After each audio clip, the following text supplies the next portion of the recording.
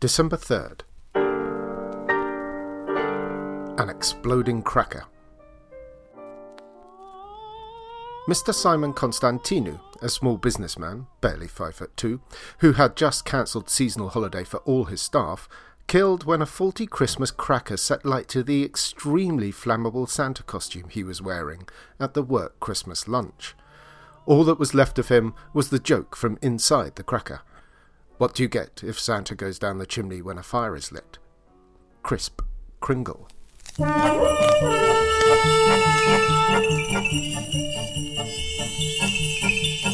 Lightning flying on the snow with a hey ha ha ha ho ha ho, and sleigh bells ringing, gaily singing, merrily we go. Deadvent Calendar, a merry murder mystery in 24 crimes, written by Tobias Sturt and read by John Millington.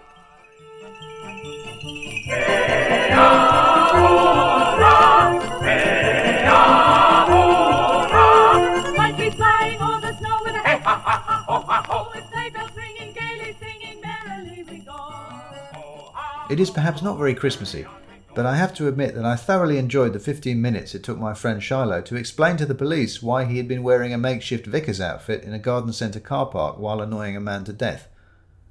Frankly, I was surprised that it hadn't happened before. For the 20 minutes it had taken the police to arrive, we had stood around, trying not to look at Ramage's body, while Desmond tried to keep rubbernecking pensioners out of the little grove of Christmas trees. You'd think, being that much closer, statistically speaking, to the state themselves, they might have been predisposed to avoid death, but apparently they weren't above a good gawp. I suppose it beats the lunch jazz pianist in the cafe. I'd been standing next to Freddie, the boy who'd been helping with the trees. "Don't make sense," he muttered under his breath. "Really don't." "All death is senseless," I said fatuously. "No, I mean, there shouldn't be enough current in the lights not to electrocute a man," he said. "Must be something wrong with the transformer." "Could there be?" "I don't know," said Freddie. "Shouldn't be. Got delivered special yesterday with the lights. For outdoors, you know, we just hooked it up." Then the police arrived and we were all occupied giving statements. Shiloh, of course, was horribly exhilarated by the whole thing. "A corpse," he whispered at me, eyes shining. "Why on earth?" I said. "Do you have a vicar disguise with you?"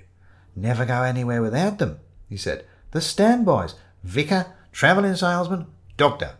Why do you think I carry this briefcase everywhere? A corpse, Ellie, a corpse." "There's something odd about that too," I said. "Freddie there doesn't think it should have been possible for him to have been electrocuted by Christmas lights." "Doesn't he?" Shiloh rubbed his hands together. "Doesn't he? Huh. The pub by the station has rooms, I think, my friend." Does it?" I said, trying to sound innocent, despite knowing exactly what that meant. We stayed the night at the pub. It was quite evident that Shiloh intended to investigate, which in this case meant getting drunk with the locals. I was quite happy to get drunk, but less happy to dwell on what I'd seen that afternoon. I was, however, alone in this opinion. It was all anyone else could talk about. "Must have been his pacemaker," said the barman, somewhere around pint 3. "He had a pacemaker." "He had a pacemaker, did he?" said Shiloh. "Oh, yeah," said the man next to him. "Liked to brag about how much it cost him. Went private, didn't he? Didn't like the NHS. Said it was full of scroungers and foreigners." "You have to be careful with electrics with a pacemaker," continued the barman. "My brother-in-law's got one. Won't wire a plug. Mind you, wouldn't before. Bone idle, my brother-in-law." "A pacemaker," whispered Shiloh. "A pacemaker everyone knew about. A pacemaker vulnerable to faulty wiring. The game, old chum, is afoot." He grinned an awful grin and ordered another pint. It seems to be the rule that pubs let rooms on the assumption that the occupants will be so drunk they won't care what they're like. It is at least partly true.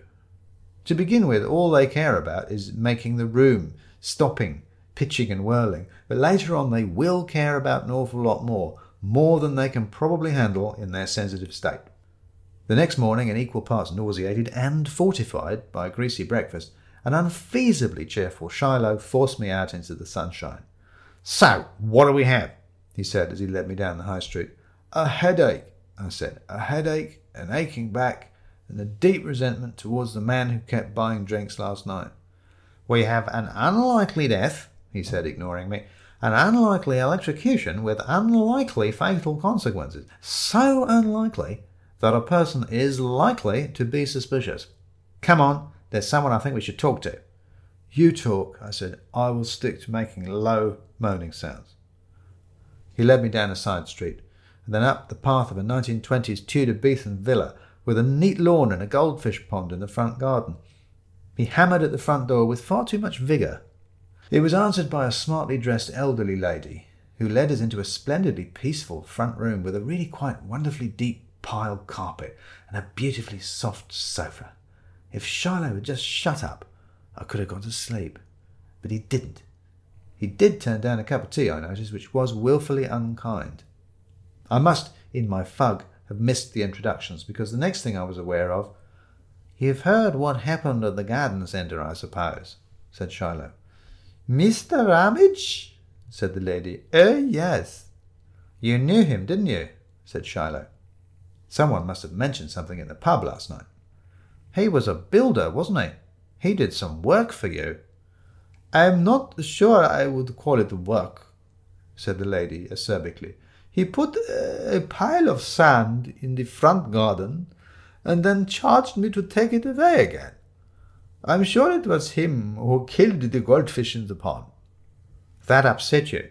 "How observant of you," she said. "Not entirely unhappy he's dead," said Shiloh. "Did you know he had a pacemaker? Consider your answer carefully." "My dear boy," said the lady quite cheerfully, "if you are looking for people not entirely unhappy that Mr. Ramage is out of the way, you're going to have a busy day, especially at Christmas."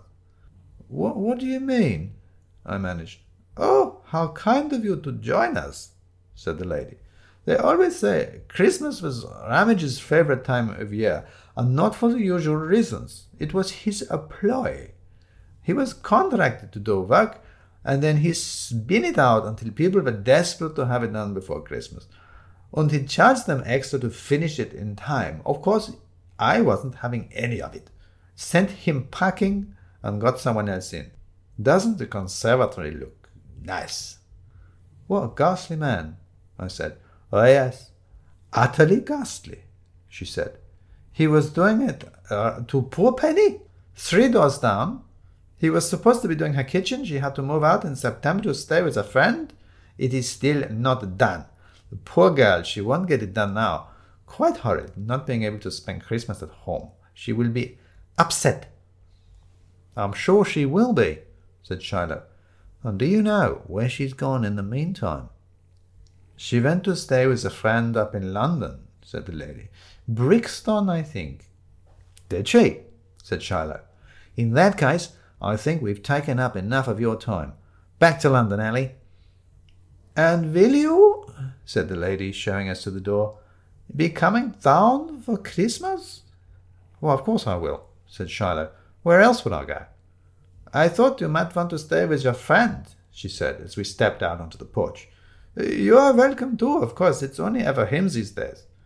"Ah, for goodness sake," said Shiloh. "Well, don't forget to update your Christmas list, dear," said the lady, closing the door. I stood on the porch, watching Shiloh walk down the path. "Was that—" A realization was struggling to make it through my hangover. "Was that your mother?" "Why, of course it was," said Shiloh. "You really are," I said, "the most awful person." "It takes practice," said Shiloh. "Come on, we have an appointment in Brixton."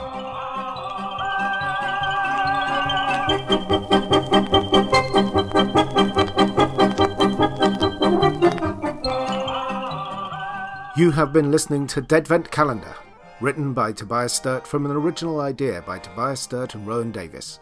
The story is read by John Millington, and I read the murders. The music is The Sleigh by The Sportsman and by Mitch Miller and his orchestra and chorus, both from the Internet Archive.